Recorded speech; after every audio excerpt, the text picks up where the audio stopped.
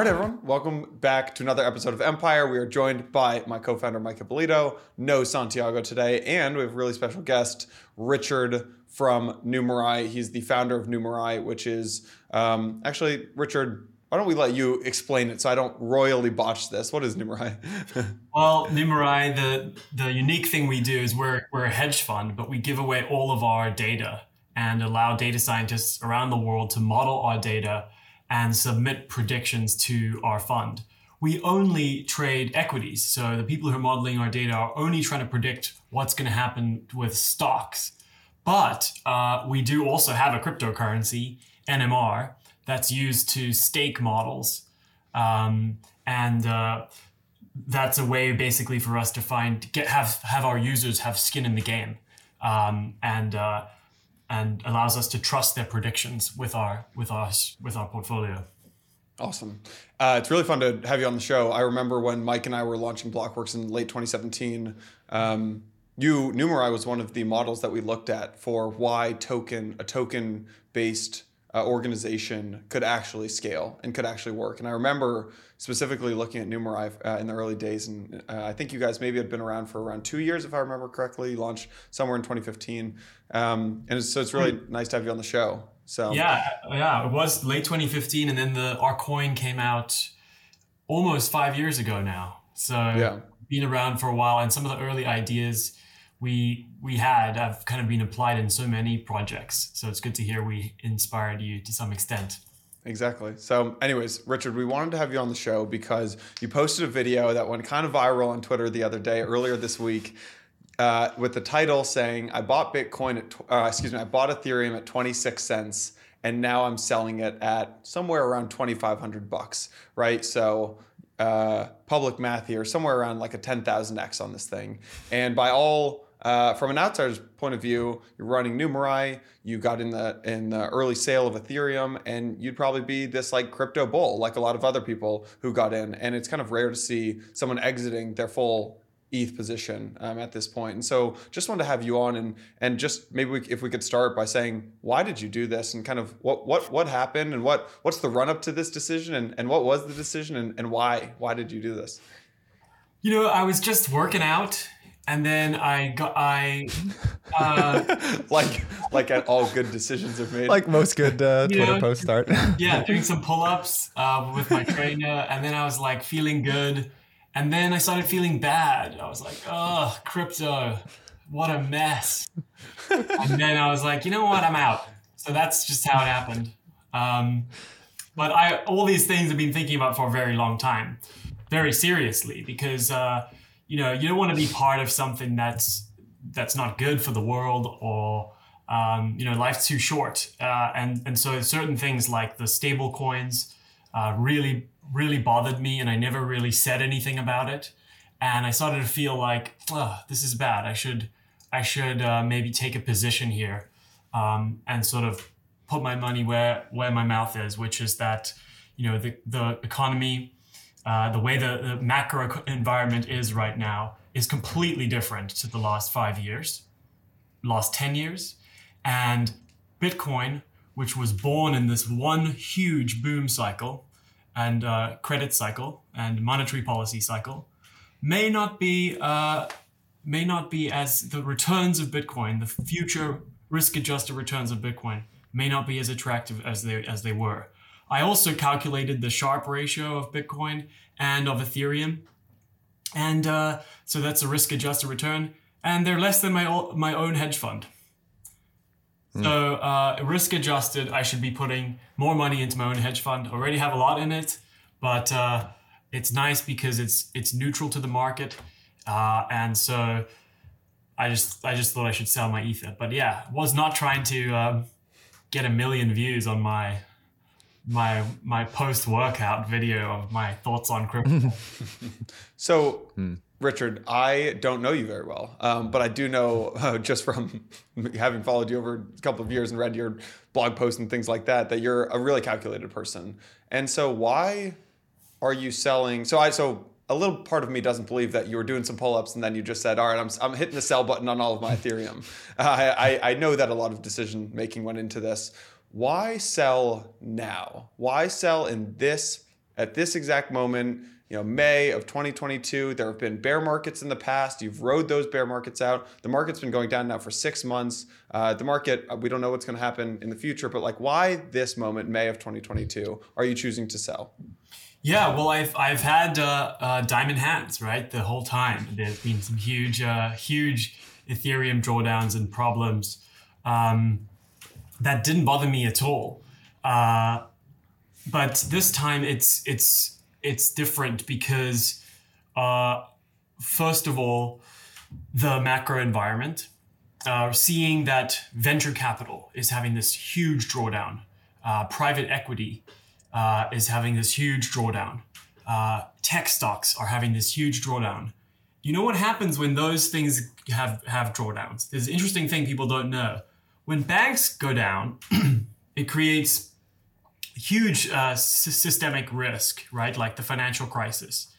And then governments step in and help. When there's a pandemic and there's huge systemic risk, governments step in and help. When rich tech nerds are having massive drawdowns in their tech companies, no one could be happier. And so no one's going to bail out the market. And the price to book ratio is sort of like a way of looking at the S&P valuation was 5 about 6 months ago, tweeted about it. It's like the highest it's ever been in my career, and exactly the point where it got to in the financial crisis. Some of my friends said, but the price to book doesn't matter. It's measuring assets. All the tech companies have intangible assets. There's not going to be a drawdown in the market. The only way you could have a company like Netflix underperform the S&P is if the government were to shut down the internet. This is the type of stuff people, my friends were telling me who are like professionals. And so I was always quite skeptical that there would be a kind of like one size fits all forever portfolio, which was own a lot of tech, own a lot of VC, own a lot of crypto. And now it's pretty clear that all of those things are the same bet. They're all correlated with each other. And the whole point of investing is to make a balanced, diversified portfolio. That might sound kind of boomer, but as a mathematician myself, it's just a matter of fact. You do not put all your money into one thing and think that this is a good way to invest.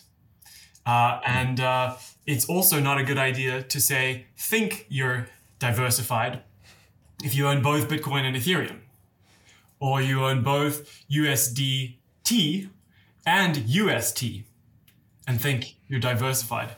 Actually, you're not at all. So people are kind of waking up to this, and it's going to be very sad. And yeah, within a few hours of me posting my video, a lot of people were talking about UST already, but it was still at 99 cents when I posted my video. And then a day later, it was now on one, almost like, went to like 30 cents at one point. So I think, and by the way, I did not predict that. I don't really follow these things that much, but it just seems like we're about to enter a very, very different world. There's a lot to unpack that. And I saw, Richard, your follow-up video today where you kind of talked about the macro and essentially what the Fed, by keeping artificially low interest rates for such a long period of time, what they've encouraged market participants to do, right? Which is to just take a lot of risk. Capital gets allocated poorly. That's how you get these, like, frankly, like Dogecoin and Shiba and GameStop and all that kind of stuff. The US government created UST. The US government created Luna, not Do Kwon. I would tend to agree with you. And it's funny because I heard people make that argument about actually in the great financial crisis, and I didn't really fully understand what they were talking about actually until watching some of this stuff play out in real time in crypto. When the government sets the incentives to take risk, people take risk. Yeah, you were getting people getting wired $600 to have money in during the pandemic, and then they were just buying Bitcoin with it. Walk me through, because it seems like a lot of what you're drawing on here is this like very macro sort of view of the world. So maybe we could start with your macro framework in general. Like if you had to, like, this particular moment in time, right? Crypto's puking, right? UST is exploding, all that kind of stuff.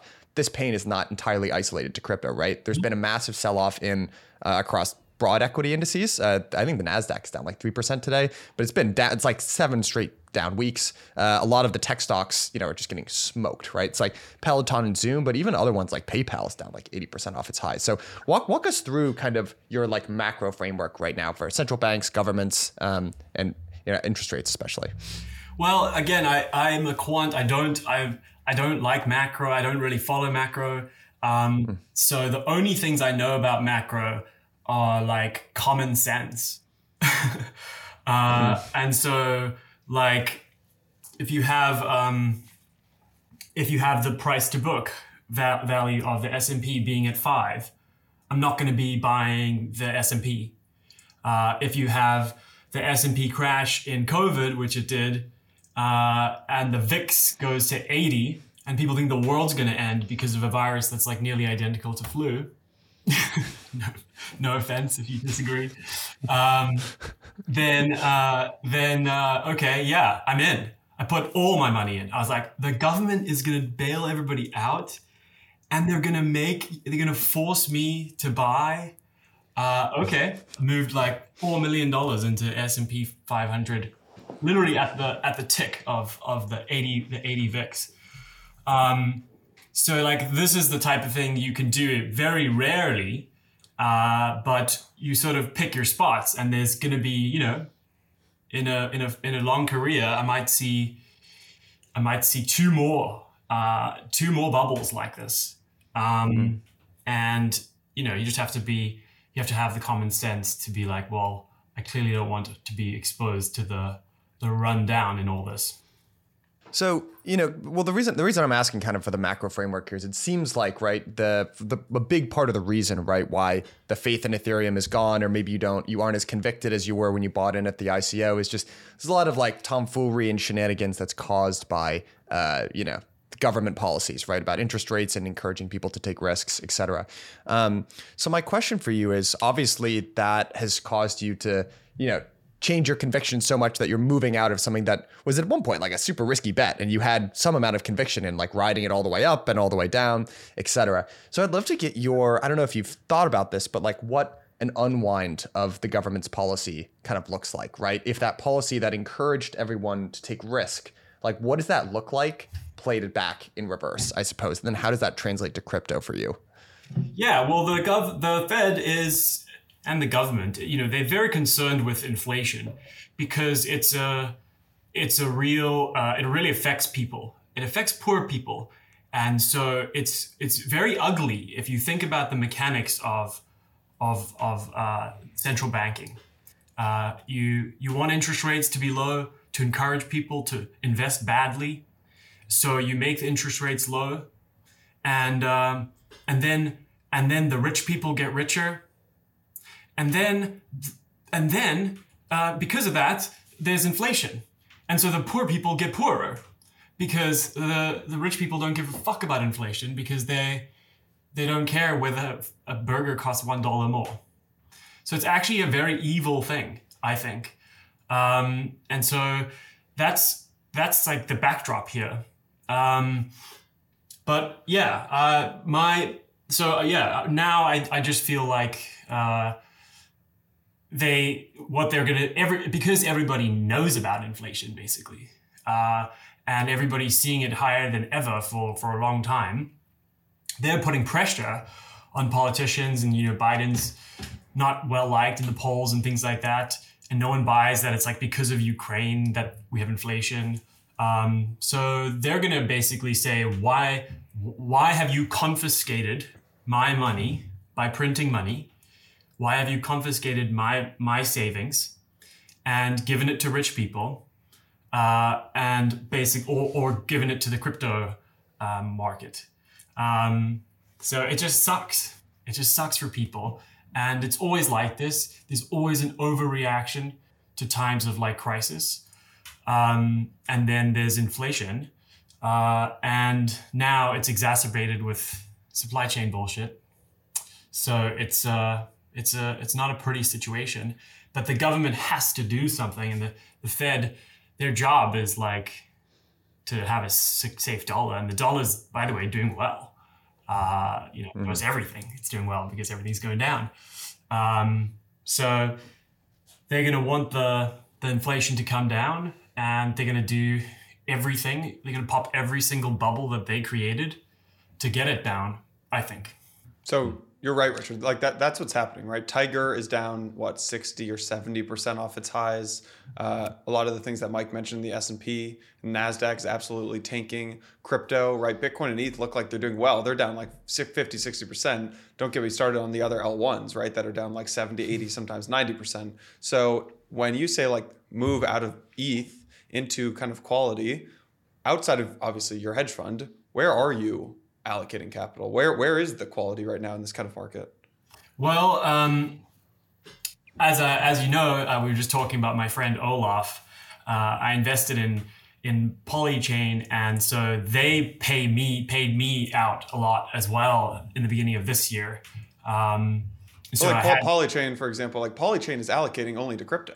So you are still so you're still long on crypto. It's just ETH specifically? Well, I don't have any money in the fund anymore. And whenever they do pay me out like a sort of dividend, I don't put it into crypto. I put it into my own fund. Now, there's definitely going to be a time, I think, when the markets crash a lot, where I'm like, well, geez, now I definitely want to have some more S&P or even more Ether. But that doesn't seem to be like short-term what I would buy. So yeah, I think I have about $17 million in Numerise fund. And we'll put more in it in the next couple of months from this Ethereum sale. It's going to have nothing like the returns. I should mention, it's going to have nothing like the returns of Ethereum or anything like that, but it's going to have better risk-adjusted returns. So my interpretation of so Jason just asked basically like in this, as the Fed withdraws liquidity from the market and pops all these bubbles, where are pockets of value? And you said a market neutral hedge fund. That's pretty bearish for the market overall. Like if that's where we're getting returns from, market neutral hedge funds, then there's not that much else out there of value, I guess, in your opinion.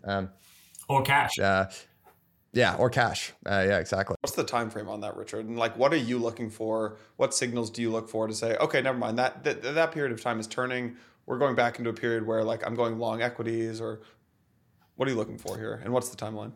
Yeah, well, I think it depends how quickly things get smashed. But, it's always hard to get excited about crypto when you have something like Luna, which was, in the top 10 of crypto or something like that. It's very hard because you sort of, I know all of this stuff. If I look at the sort of top 20 coins, you can find 7 that are going to zero. Then this is not a good time to be in crypto. And so if it got to a nice clean world of like, okay, there's Bitcoin, there's Ethereum, and then there's a handful of other things, and then I don't see too many dogs on the top 100. Then, but I think I would push back on that, Richard, because if you look at the top 10 in 2017, you had like BitConnect, right? Like we had some like glaring scams in the last month. And then it went down. And then it went down. So, but that's my question is like, so then BitConnect popped in January, like 15th or 20th of January of 2018, BitConnect pops. And we really kind of drudged down for like 2 years. And then March of 2020 was like max pain, right? March 12th, I think it was 2020. And everything kind of just tanked 50% on that one day. And boom. Going long from there, you made that was a phenomenal decision. So in your mind, are you looking for something like that, or are you like, I'm out of crypto. I'm done with this industry. I'm out of it. I'm turning my back and not looking back. First of all, I wouldn't call it an industry. That's giving it too much credit. It's people used to call it a space, the crypto space. I think that's more appropriate. You don't think something that had $2 trillion market cap is an industry? Did you check it today? Well, now it's down to 1, but yes. So you don't think something? Yeah. I mean, yes, I would call it an industry. I would. Yeah. Well, no. I mean, industries make products, and if the product is speculation. So if you think about where are the revenues coming from in the entire crypto industry? Who are the biggest people who've captured the most money? The exchanges. It's exchanges. Yeah. It's friction and transaction costs, like on Uniswap. So you got FTX, Coinbase, all these people capturing. What other revenue sources are there? So your product is trading in speculation. But how is that different? I mean, how would you define at a high level what is the product of Wall Street? Very good point. The finance industry wouldn't be allowed to exist if they weren't for this incredible spin-off benefit, which is all the fucking companies in the world get financing. And the companies are doing real fucking things. Okay, so it's like, I don't really look around you. Everything you see is made by companies who have access to capital. Maybe you can say to me, well, I'm in the metaverse, look around me. All of these NFTs are created on crypto or something like that. Maybe you can say that, but you can't say that the social and public good benefits of the stock market, which are critical, are anywhere close to crypto. People have said to me things like, but yeah, there was one guy in Ukraine who was in a war, and they moved all his money into USDT or USDC. So I disagree with that. I know where you're going with that. That's bullshit. That's like a tiny little use case or whatever. I think my pushback is I think I'm more optimistic maybe than you are on what this stuff creates in 10 years. And maybe it's too basic of an analogy to compare it to the dot-com bubble. It's overused, it's overplayed, I get that. But all these websites in 1995, no one's doing anything with them. You're not transacting on them. And then useful things get built. And I think I'm optimistic that useful things will get built, and that the first thing that ever gets built is financing, right? And so, that's kind of what NFTs right now are, is financing mechanisms and ICOs and Ethereum. These are all just early ways to finance new companies that will eventually be useful and have products. But it sounds like you disagree with that. Here's what would be nice, I think, and this is maybe a world we can hope for, which is, what if you could raise money in an ICO and you didn't have to pretend you were doing a community governance project? You could say, this is a company, and these coins we're giving you are shares, and we are going to operate like a company and build real things. And that would be an amazing thing. Do you know one of the first, remember the DAO? Do you know one of the first projects proposed for the DAO? So this was the DAO. They had all this investment money pooled in from people. And then they were one of the first proposals was, can you invest in this French electric car company? So all these young people, very enthusiastic about crypto, and then they want to do something awesome, like invest in an electric car company. And then the government says, this is a security. These people are taking investment risk. It's much better. So the regulators are kind of telling you, it's much better if this was an art project and had no value beyond the art value. And it's much better if this was a kind of governance token thing.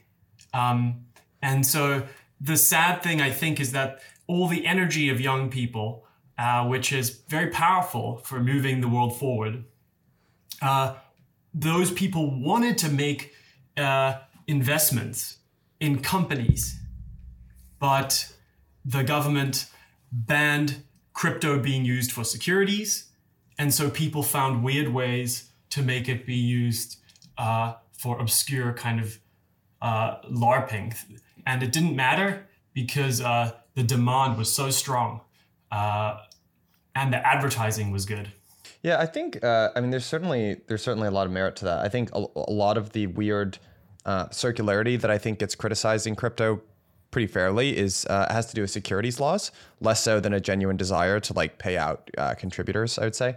One alternative way I would reframe this a little bit, or maybe like an alternative timeline I could suggest to you is, a lot of the speculation in crypto that it's very famous for, like Dogecoin and Shiba Inu, et cetera, not many people who are actually serious participants in crypto like that. In fact, most people resent that it exists at all.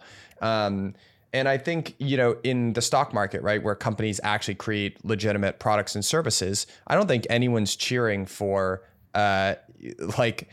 not to pick on any particular companies, but like the Nikolas of the world, right, which somehow, right, got this like whatever it got up to, like $20 billion valuation in SPAC mania, right? That's a bug, not a feature of the government, the Fed deciding to blow an asset bubble. So, instead of maybe looking at crypto as a result of the Federal Reserve pumping, trillions of dollars into the economy, causing all this speculation, there actually might have been a future for crypto, or a past for crypto where it wasn't quite so speculative and mania driven, and it might have still worked, like sans any of this ludicrous speculation around like Doge, Shiba, these bullshit NFT projects, all that stuff. Like there is still a legitimate, I think, use case, especially for something like Bitcoin. I think open source smart contract, like protocols where people can actually build applications on them and kind of crowdsource that there's a legitimate value being built there. The problem is it kind of gets overshadowed by this. So in a weird way, I guess you could look at it as like the Fed created crypto with this crazy speculation, or you could look at it as they actually made it a lot worse and a lot more volatile. Because one thing I've been thinking about now, having lived through multiple market cycles, is it kind of sucks. It kind of sucks. Like it would actually just be better if it went like this, right? Oh, yeah. Instead of like this, because it's actually very hard if you are trying to build a legitimate business to plan, because you don't know what demand is real. You don't know how to build into your revenue forecast. It's like very, very difficult. So my framework on it is not that the Fed actually created crypto. I think they actually made it worse.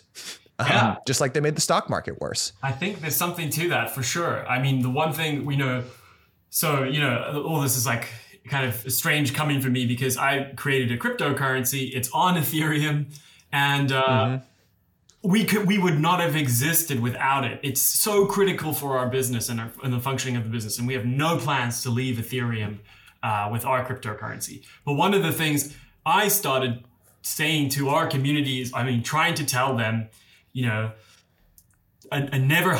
try to never hype the coin in any way.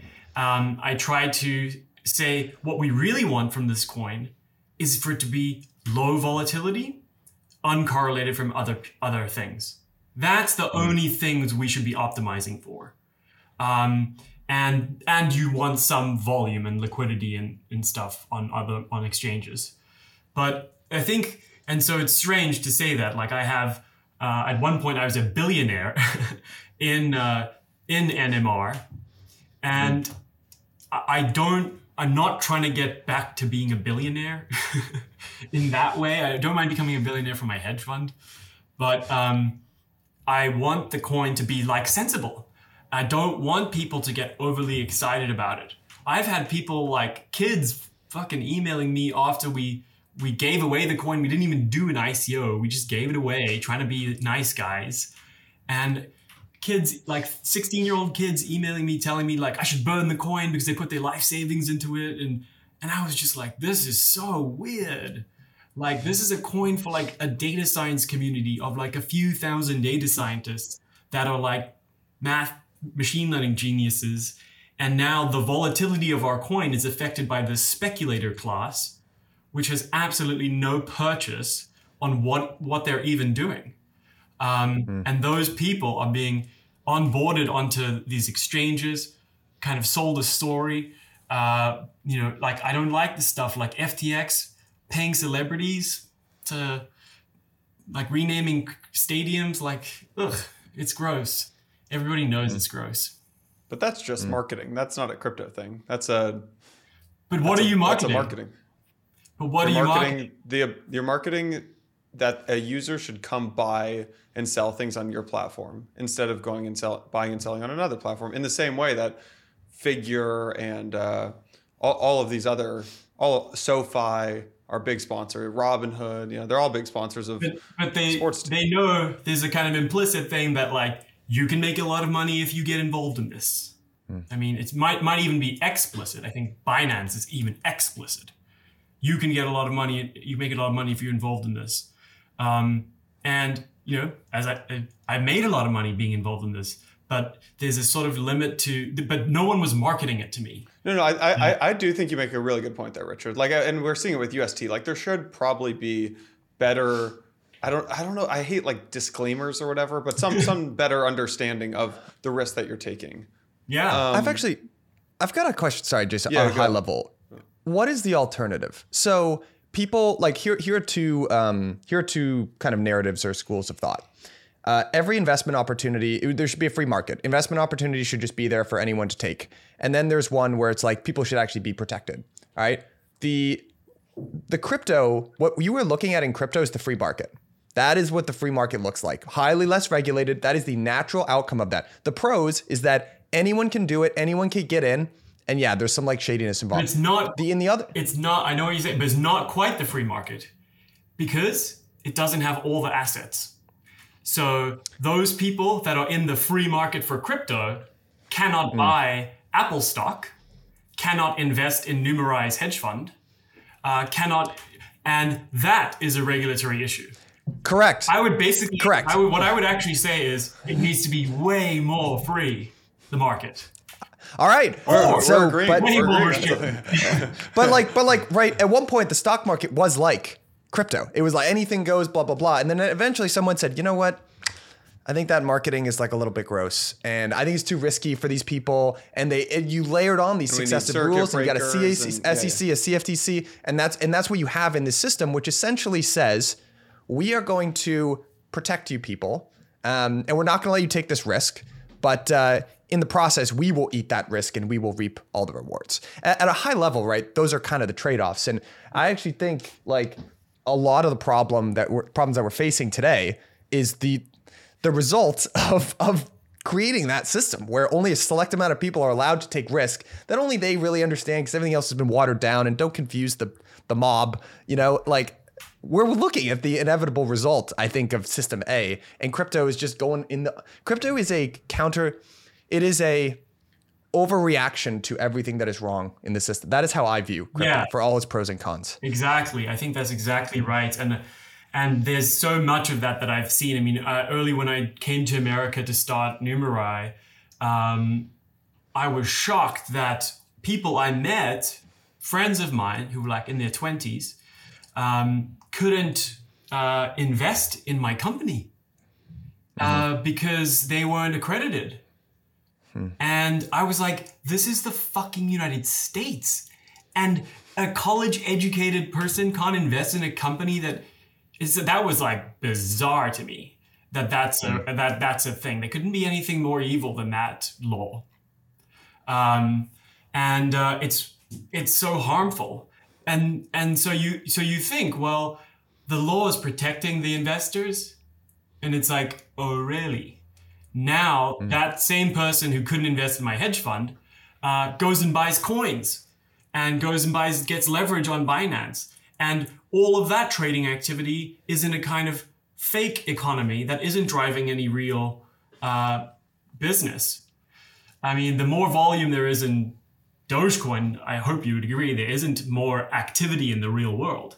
Whereas if my company didn't get an investment, we wouldn't be here and we wouldn't have employees and we wouldn't have built technology.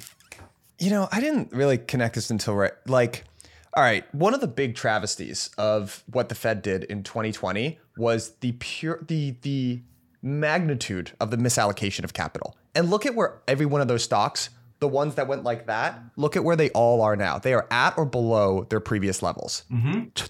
All of them. It's nuts. And actually, I think crypto suffers through that same problem. Like if you were in this space, like I am a believer in this space, And a little part of me dies when I look at the top 10. Yeah, I see Dogecoin up there. Like, what the literal, why? And I think that's probably, like these like old timey boomer stock market investors who are like, GameStop is the devil. And it's because they believe in the system and they're like, this is a mockery. This is a mockery of the damn system. And I think it's the same base instinct. You're like, what the hell, man? Yeah. What the hell? I don't know. I think it's the same urge. Capitalism, the amazing thing is if you kind of let people do their own thing and invest freely, and they have a free market for capital, good things will happen. And the free market for capital piece is what we aren't.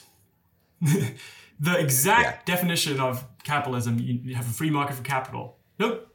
It's controlled by the Fed, the capital, the interest rates. So it's like, this is a kind of strange world to operate in. Because now I've got to be like, well, this is, like I was saying earlier, there's certain types of bubbles the Fed will bail out, but there are others they won't. So I'm like, oh, what type of crash is this? Oh, it's a tech crash? Oh, then the Fed's not going to save the market.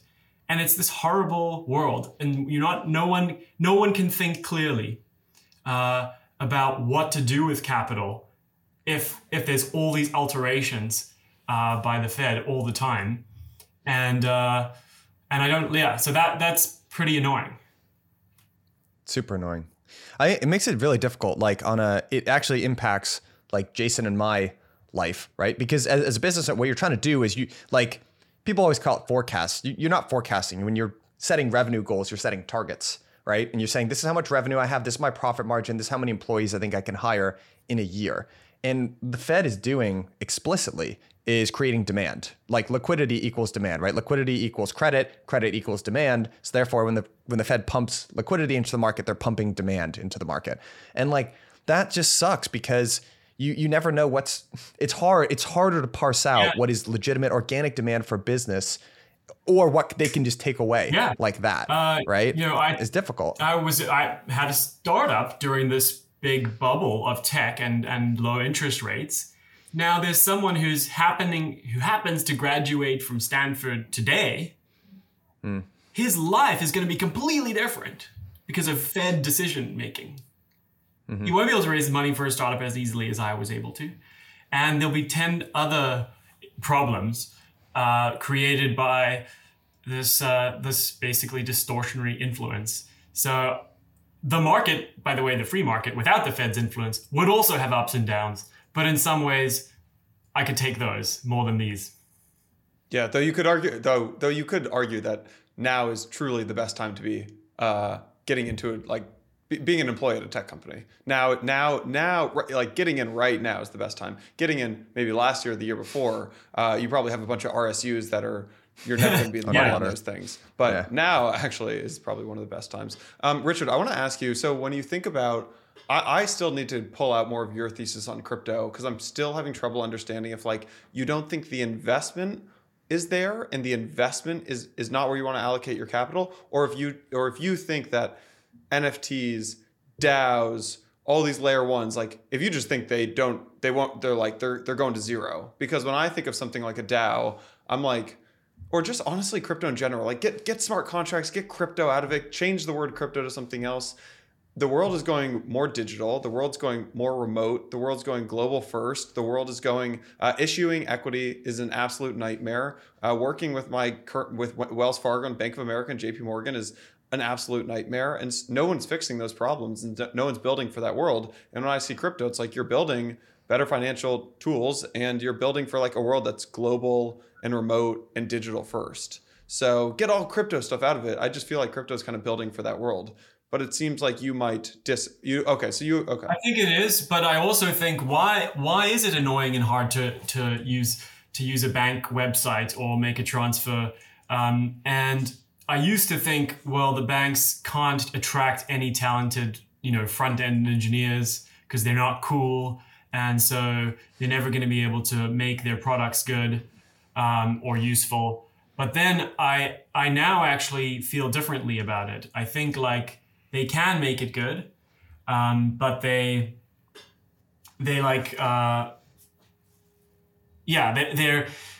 the talent that was taken away to Silicon Valley. They can make it as good as they want, but the regulations will make it hard.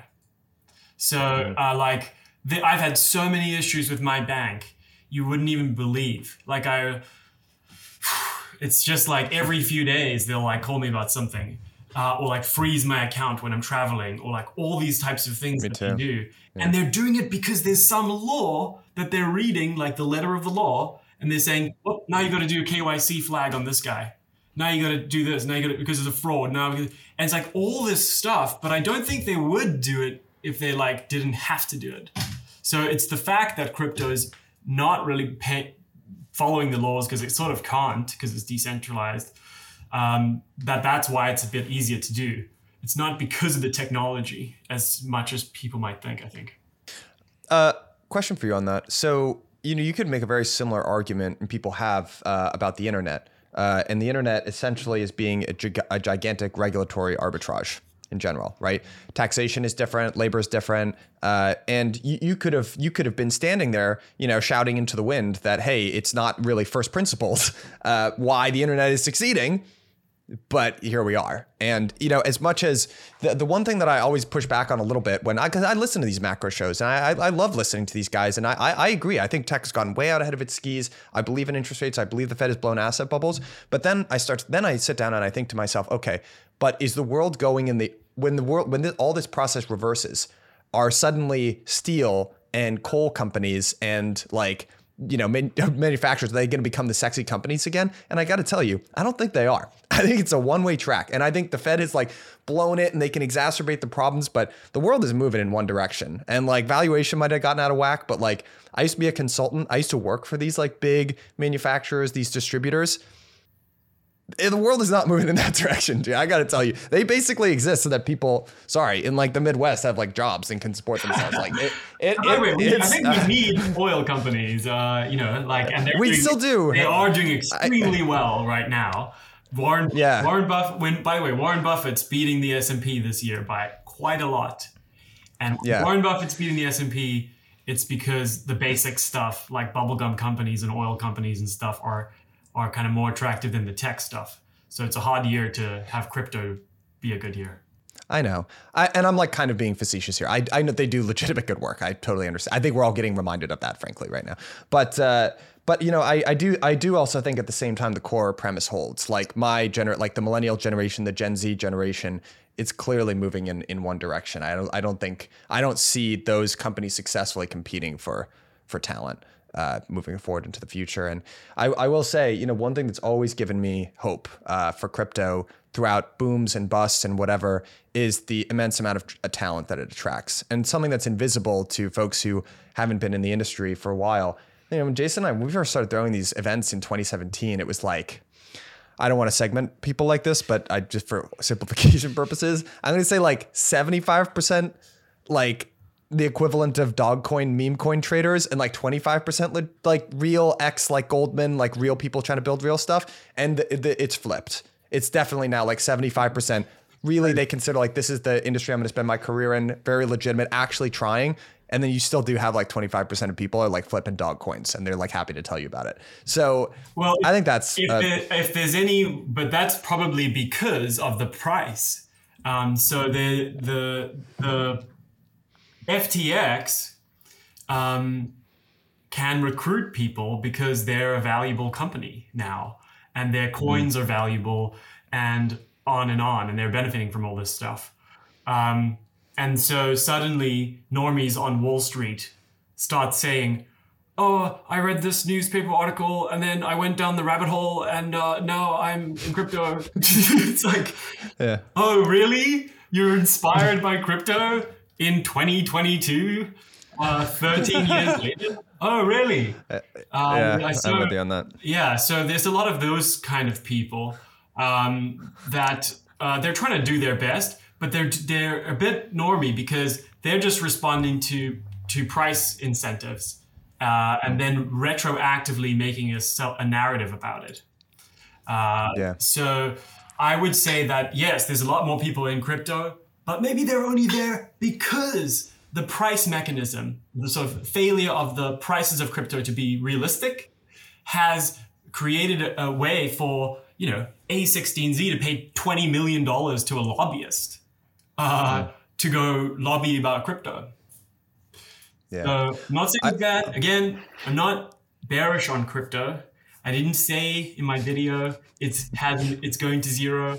I didn't even say it has an expected return of zero. I just said the risk-adjusted returns are not even remotely as good as they used to be. Yeah, I think that the risk-adjusted part of that is super important to keep in mind. And, the other thing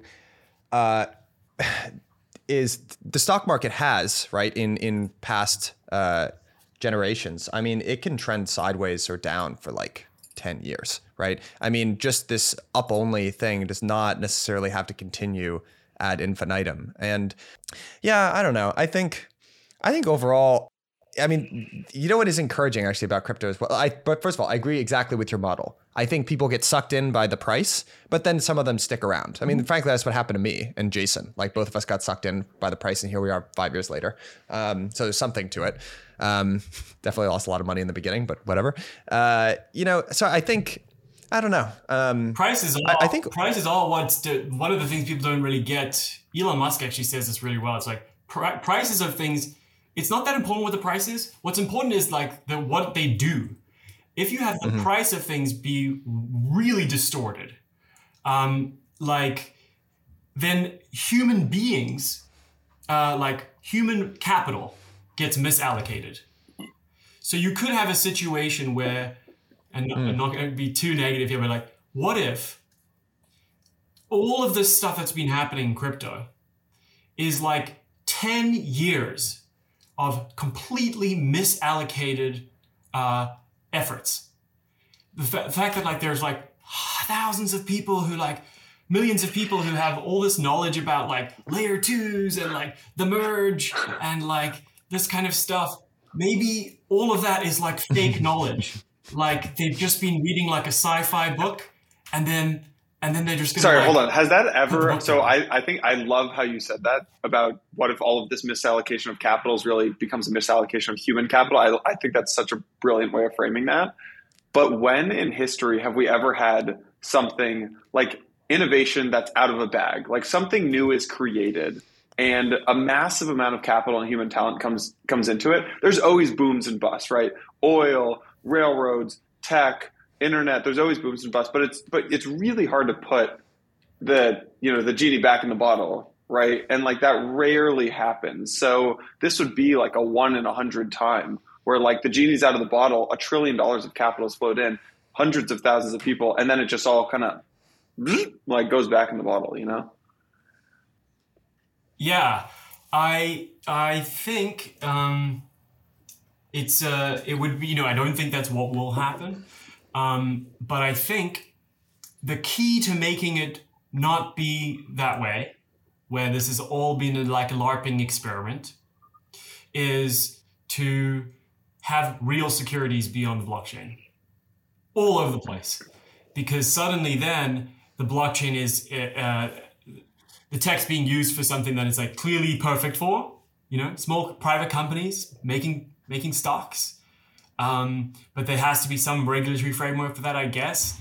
But that would be a bit better than like, hey, we're doing an NFT drop. Look at these pictures. Join the Discord. Fuck you. No. You only live once. We can do better, guys. We can build more. Yeah, I hear you on that.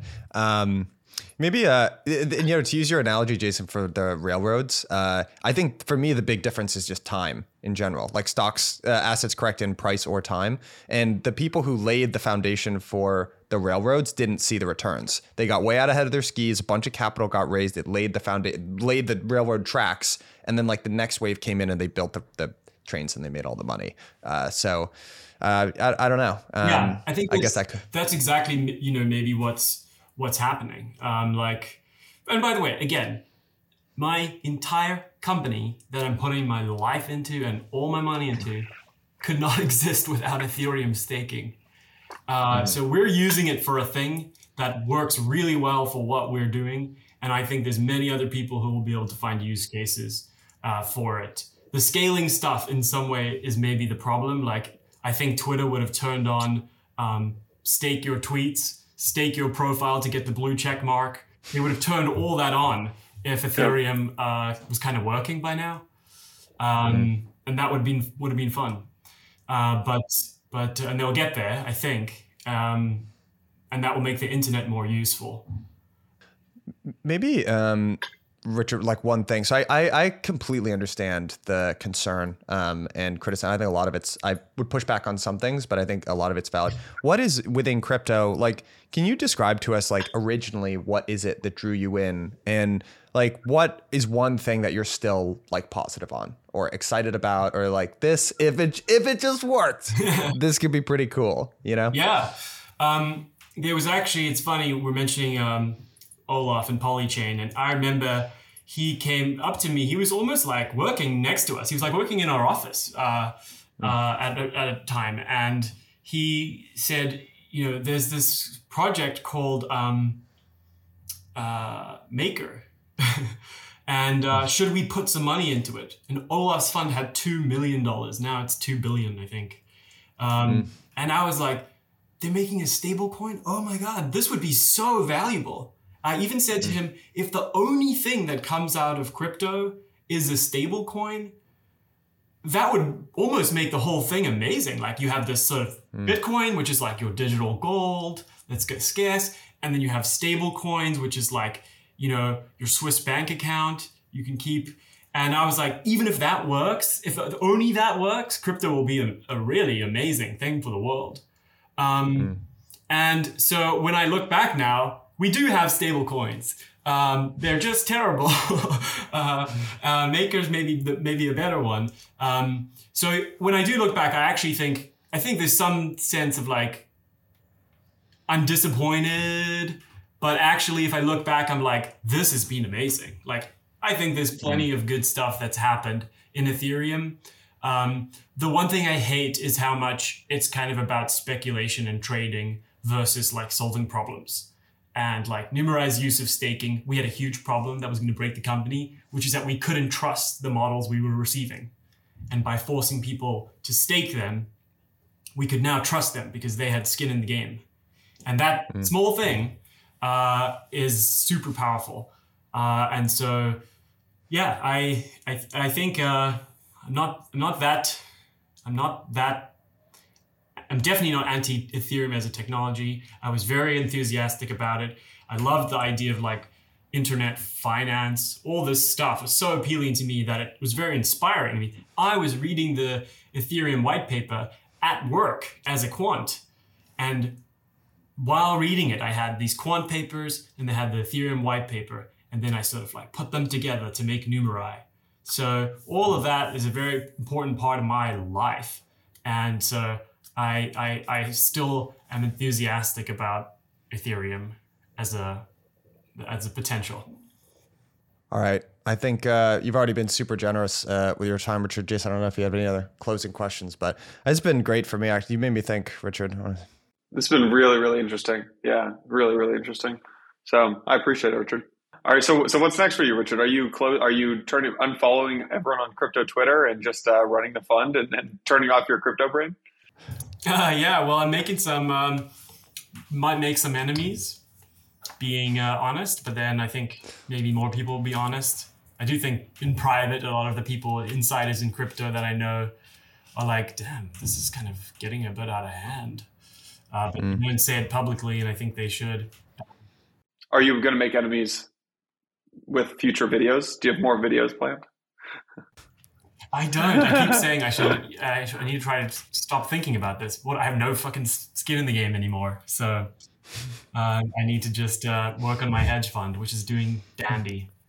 Nice. Well, congrats, man. I'm happy for you. It's been awesome seeing what you've done with Numerai, and it's cool to see. Yeah, 2017 is just this little thing that I recently launched a token, and to see what it's turned into. Super happy for you, and just impressive. And yeah, we're rooting for you. Even though we tend to disagree on some of the crypto things, still rooting for you. So,